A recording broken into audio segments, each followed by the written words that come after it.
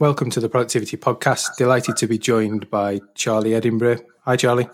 Hi there, Simon. How are you doing? Yeah, good, thank you. Charlie, you're the founder of the J3 Foundation, which is looking to bring in some new laws, Justin's Law, which we'll talk about as we get into the podcast. But it'd be good for the listeners to get to know you a bit better. So if you can give us a bit of background of what you've been through, where you've worked and how you've got to where you are today. Yeah, absolutely. No problem at all. So in a nutshell, how I've come to be founder of this foundation. So I tragically lost my father last year on the 8th of June. He had a cardiac arrest. And I, along with my mother and my sister, came up with the idea that we would love to do all that we could do to keep his legacy and his name going. And we felt that by setting up a foundation in his name and in his memory and his legacy, we can do some really positive work to try and help save people's lives and prevent others having to endure the same pain that we've had to experience as a family. Prior to setting up the foundation, I mean, my background, I'd come out of working in a recruitment business for around 3.5 years. And prior to that, I'd had some experience in working as a football agent, linked in quite nicely with, obviously, my dad being involved in the footballing world, firstly as a player and then as a manager. So I was quite fortunate in that regard to work within that field. But I've had a variety of different areas that I've worked in since sort of leaving school. Didn't go to university or anything like that, but just sort of wanted to get out and earn money, really. That was my drive. That was my motivation. And I was lucky enough to secure myself a role up in London for a brokerage working within the field of equity derivatives. And as I say, took the opportunity to jump into, as I say, an opportunity that I really couldn't turn down, and to go and ply my trade within that sort of world of football as a football agent. Very, very tough industry, very cutthroat. And it was one of those that, you know, I had a lot of good relationships through Dad there to attack, but it's just such a tough industry to crack. And it led me to sort of coming away from it, unfortunately, for one reason or another. And as I say, ended up within the world of finance and accounting recruitment before, as I say, this tragic event occurred with Dad on the 3rd of June last year, and he actually passed away on the 8th of June. And it wasn't long after that the J3, the Justin Edinburgh 3 Foundation was formed. And from then on, I've sort of spearheaded that along with my mum and my sister working closely with me and my amazing group of trustees. So that's the story of how I've got to where I am now. Yeah, it's a story tainted with tragedy, but out of that comes some goodness, we all hope. So an amazing foundation. I know from the football world, there's support all around and social media presence, brilliant.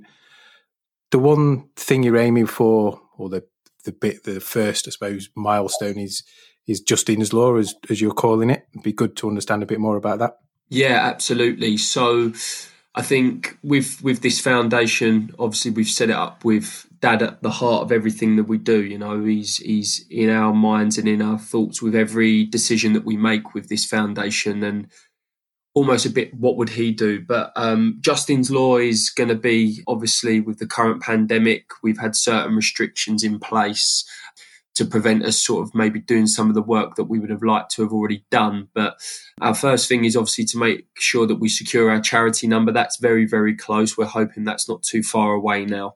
And then once we've got that set up, we'll be campaigning for Justin's Law. So as I say, my father, he was training in a gym when he had his cardiac arrest, and there wasn't actually a defibrillator on site, which in hindsight could have potentially saved his life. Who knows? But there wasn't one there. And at that early sort of stage, when somebody is having cardiac arrest, effective CPR and good shocks of a defibrillator are going to give the person having the trauma the best possible outcome. And he was unfortunate. He was in a gym that wasn't equipped with a defibrillator. And, you know, we've spoken a lot about this as a family and amongst our friendship groups, and just to any people that, sort of dad who touched their life, just general conversation about him. And I think when you look at sort of certain security and safety measures that are in place, the fact that I wasn't aware, I think everybody's a bit naive, and that's nobody's fault. We're just not really well educated enough in this sort of thing within this country. So I would have just assumed, probably like a lot of the listeners, that defibrillators had to be within gyms and sports facilities when in fact they actually don't. And it's quite a bizarre one, really, because it's almost like not having a seatbelt in your car. You're going into these places, and some people go in there in some rather unfit states. You go to the gym, you go to do exercise to make yourself fitter, to lose weight, to make better changes to your physical and mental health. And to not actually have something like a defibrillator within that facility that could potentially save your life, because people are pushing their bodies to the limit, right? When you do get somebody who could be quite unfit going in and trying to do something positive and make a difference to themselves for the better, and they haven't got that bit of kit there, it could be the difference, as we found as a family, between life and death. And we've looked into it. It's not something that is a legal requirement. So Justin's Law is a campaign which we're going to push to try and get every health and sports facility in the UK. So it doesn't matter what your sport is, whether that's an ice rink, a swimming pool, golf course, football ground. We want to make sure that every health and sports facility across the UK is equipped with a defibrillator. We just think that it makes sense. That how it's not already is beyond me, but it's a change which we can make, a positive change, and use Dad's name and his legacy to create something positive, because that's what he was all about. He was a very upbeat and positive man in all walks of life. And I think it would be a really fitting way to remember him and to keep his legacy going. No, it's amazing. And I had the pleasure to play golf with your dad, not very well, and he reminded me all the way around at the Leyton Orient Golf Day last year. And it's a day that will live long in the memory. And it's interesting, that whole piece around defibs, because I, at the time last season, was chairman of our local kids football team, about 400 kids, 40 odd teams. And it made me do a bit of investigation. So our local sports centre, where the kids play on a Sunday, the defib was locked in the manager's office. So we had the kit, but actually if there'd have been a problem, we were relying on whoever was there to be there. So we then put a lockbox on the wall, and the other venue we inherited didn't have one. So again, one of the first things we did was got one there. And it's not the sexy part of it, if that makes sense, and it's easy to overlook.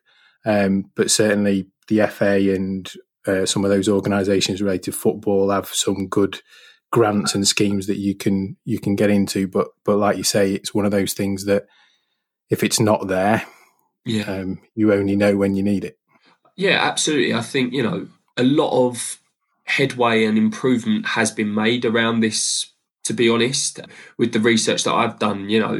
I remember growing up and not really, it's quite strange, really, until something like this happens to you. You don't really sort of stand up and take notice. And the amount that I've been able to sort of learn and educate myself on since tragically losing Dad, it's taught me some invaluable lessons, and skills that I can carry with me moving forward that could potentially save somebody's life. But I think, as I say, another tragic thing that happened, but he was a lucky one who survived. Fabrice Muamba was probably the first sort of time I've took notice. And since then, especially within the world of sport, I do feel that, especially as you mentioned there, local community sides and things like that, I'm starting to see defibrillators a lot more frequently now. And I don't know whether that's because I just noticed them because of what's happened, and how long they've been there for. But there's places that I walk past there in our local high street, and I never realised that there was one there prior to this happening. It's really, really strange. I do think there has been a lot of money invested into getting these essential bits of kit out there. But as you say, it's about making them accessible. It's all well and good having the equipment that you need, but if it's locked up in an office or in a facility which somebody can't get to, it's no use to anybody. So, of course, with any sort of defibrillator that we can get into these sorts of venues, we want to make them accessible so that it doesn't matter whether it's somebody that's inside in the gym, or you just need to make it in a place. And as I say, all of these businesses and football clubs, sports teams will have sort of safety officers that we can liaise with and come to an agreement on the best place to position them, so that, as I say, hopefully people never need to use them. We don't want these bits of kit to ever need to be used, but it just needs to be in places that can get accessibility should something terrible like this happen. Yeah, and the latest FA health and safety course, or first aid course, that you have to go on at Grassroots, one of the new parts of that is they teach you how to use a defib. So again, for every Grassroots coach, every 3 years, you've got to update that first aid qualification. As part of that, they'll all get training on a defib, which comes back to make sure you've got a defib that's accessible. So it's becoming it's becoming. You say, I think it's brilliant, and I think that for us again is another sort of area that we are going to look to tap into, is just the education around it. Unfortunately, in this country, we aren't the best educated around effective CPR and how to use a defibrillator. That's not our fault. It's just it's not in school curriculum. It's not something that we are made to learn, and I'm not saying that it is something that everyone's going to want to go out and learn, but I feel that the more people that know how to do it and use the equipment can only be beneficial for the whole country. There was stats that I was sort of given not long after Dad's party. I was speaking with Thomas Keeble, he's one of the top cardiologists in the country, who cared for Dad along with his excellent team in the Essex Cardiothoracic Centre when he had his cardiac arrest. And he was sort of saying to us not long after Dad passed away, you look at certain parts of the world, Seattle, for example, their survival rate from 50 is 51%, whereas in this country it's like around 7-8% survival rate from a cardiac arrest. So you can just see the significant difference, because places like Seattle, they have the education and training there. They teach it in schools, and that's something again that the JE3 Foundation wants to help and fund is education.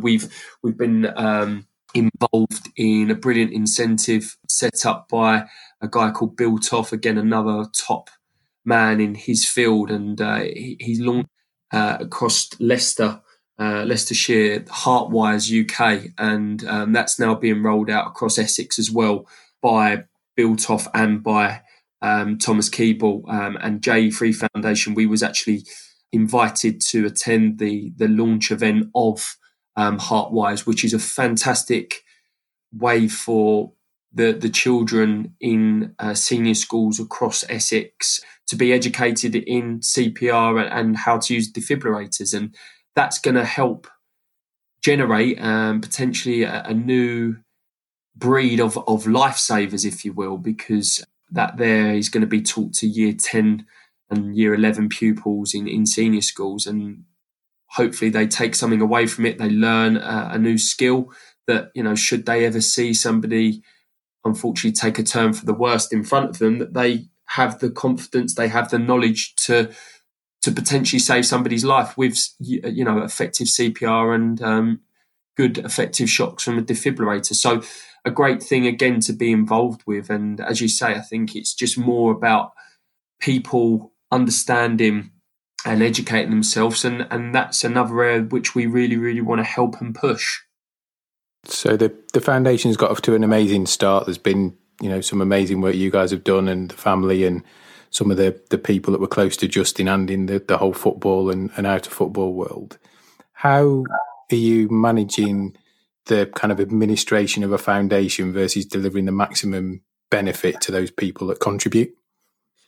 Do you know what? It's everybody who has got involved, whether that's somebody who's taken it upon themselves to do their own bit of fundraising. I mean, myself, my mum, my sister, we've got an amazing family friendship network surrounded us anyway. But obviously with the foundation, we've got an unbelievable team of trustees. When we selected those, we were very mindful. There was, honestly, this is no exaggeration, there was hundreds of people that we could have asked to have been a trustee, but we were very careful in selecting a mixture of people that obviously meant a lot to Dad, because, as I say, we're keeping Dad at the heart of every decision that we make, but also with different skill sets, and you talk there about making the most and how do you make that cost effective. I mean, all of my trustees are giving up their time and their effort for no cost, and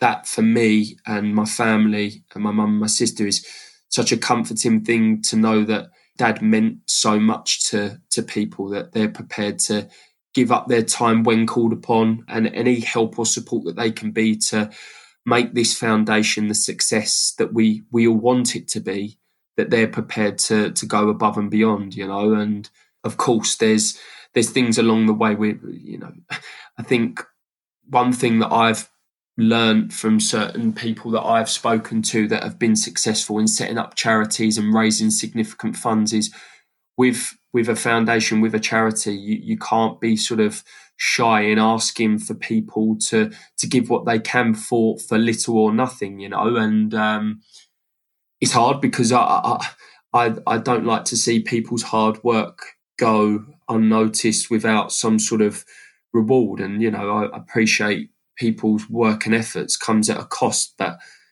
some of the people that have given up their time and efforts to make the foundation what it is so far, from the logo being created, Alex Chappell, who created the J3 Foundation logo. I know the work that goes into something like that, the design, getting it all sort of packaged together so that we can use it on different social media platforms and all of that he gave all of that work up for absolutely nothing. And that's just out the goodness of his heart and wanting to give something back to us, because he knew and felt the pain that we was going through. And that's the sort of thing that, so far has been so touching and rewarding about doing this work, is how many good people there are in the world, and just how many people want to just do something out the goodness and the generosity of their own heart and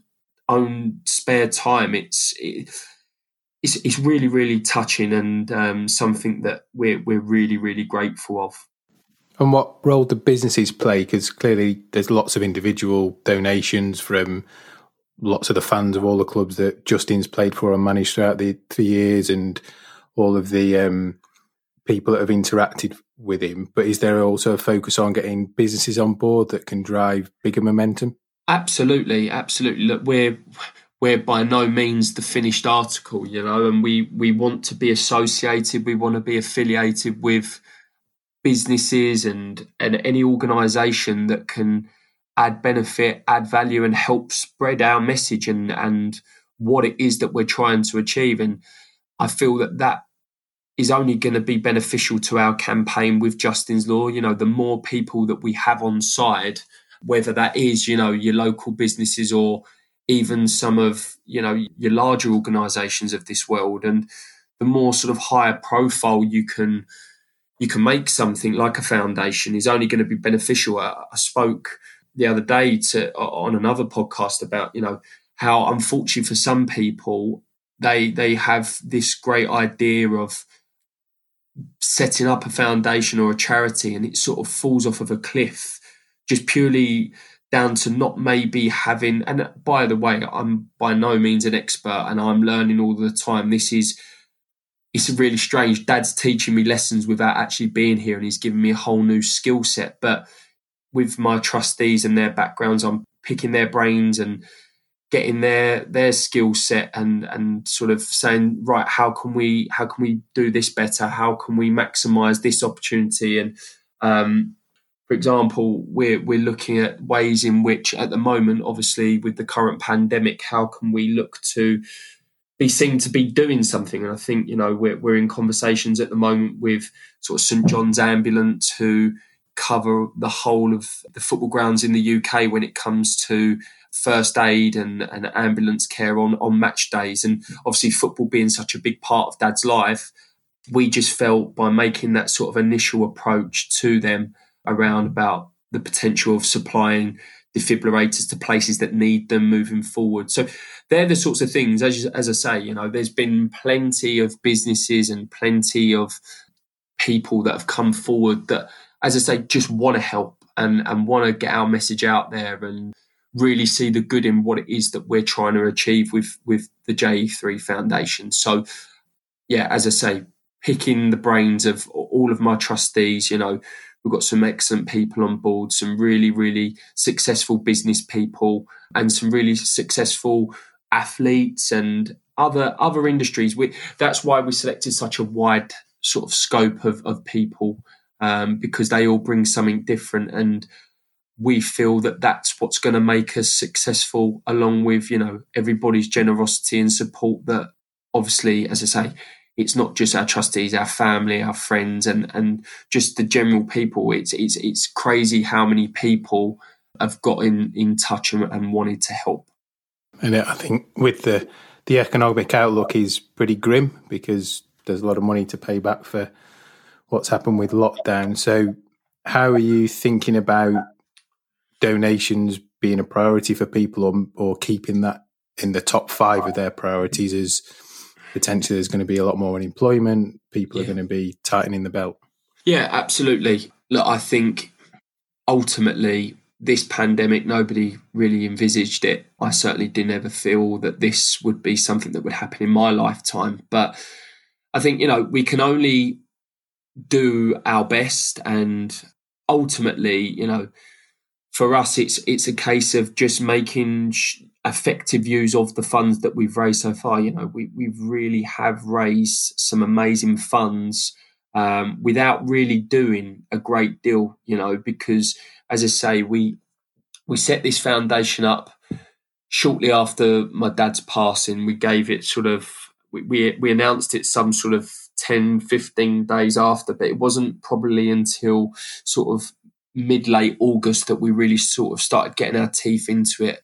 And I think we haven't really done a great deal, other than we had an inaugural charity gala dinner in December for Dad's. It would have been his 50th birthday, and we're looking to make that an annual event. And that event alone raised just shy of 200,000, which is massive amount of money for us. If somebody had said to me in your first year that you would earn 200 grand nearly from an event, I would have snapped their hand off and said you're crazy. But that, along with, we're up to nearly 60,000 now on our Just Giving page. That's like, look at that in a year, that's nearly a £250,000, and that really, really can be used effectively. We do feel, as I say, we're not going to be shy to ask for people's help. That's what foundations and charities are about.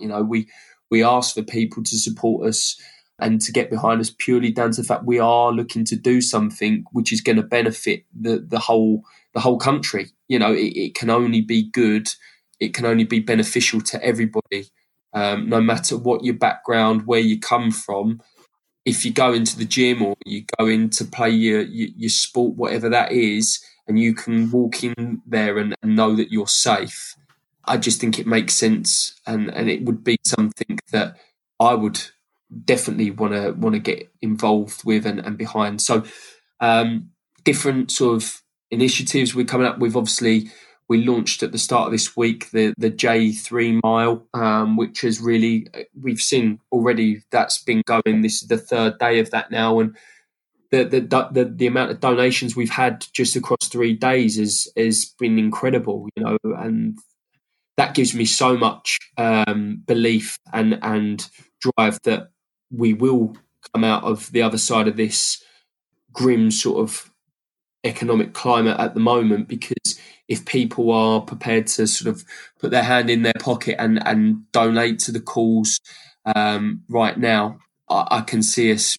continuing to strive and be positive and look to really make a difference to people. But yeah, initiatives like the JE3 Mile and different sort of ideas that we're sort of brainstorming as a group of trustees. There's lots of things that we can do, and we back ourselves to come out of the other side of it in a positive and making a change to people's lives. That's what we're doing this for.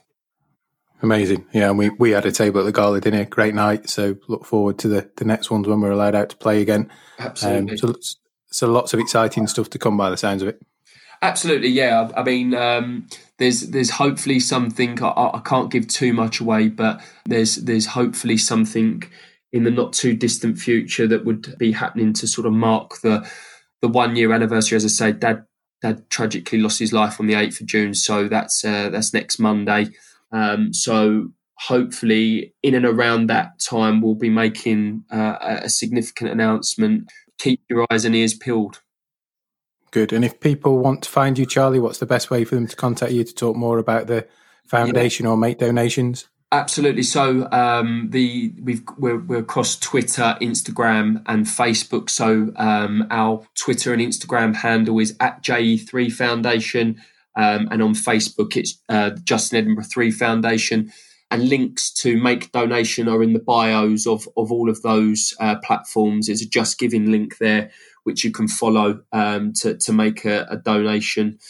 Once we've got our charity number, it will be a lot easier for people to donate. We're going to get sort of text donate and stuff like that all set up. So it's a lot quicker and more efficient for people to make a donation if they wish. And as I say, I can't say thank you enough to everybody who has got behind us as a family during the most difficult of times, but has, even if it was 10 pence, £1, every donation that's been made and every fundraising effort has gone a long way to helping us achieve what I feel is a really good step in the right direction. I feel that we've got the name out there now. People are aware of JE3 Foundation, and people are wearing the badges now. You can obviously purchase them as well for our website, www.je3foundation.org.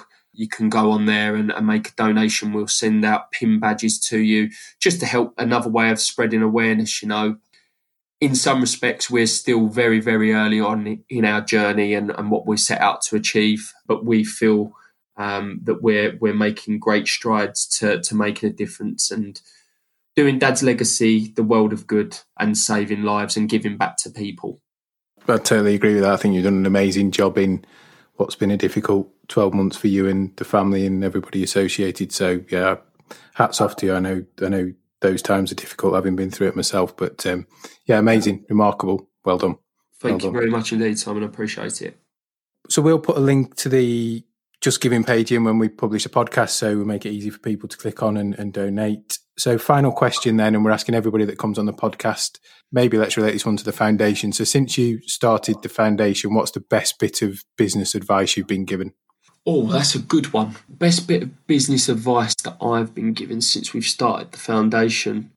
I would probably say there was a lady I've been fortunate enough to meet. So Ross Embleton, who obviously is the Leyton Orient manager, his brother Rich Embleton introduced me to a lady called Lorraine O'Brien. She's been a part of some amazing fundraising and charity work throughout her life, and she actually sat in on our first ever JE3 Foundation trustee meeting, and she really opened my eyes to what we could potentially achieve and strive towards.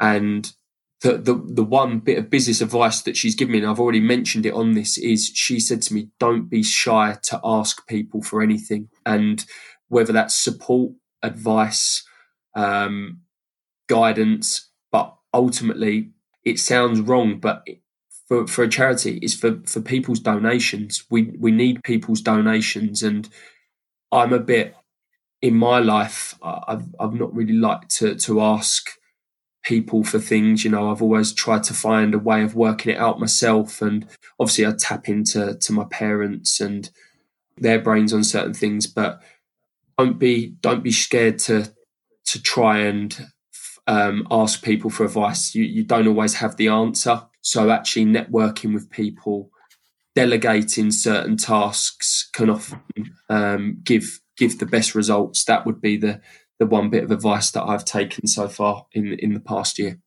Amazing. I'm sure it'll stand you well in the future as well. Charlie, it's been honest of you, some interesting insight as well. Really appreciate your time, and thanks for coming on. No problem, Simon. Thank you for having me on.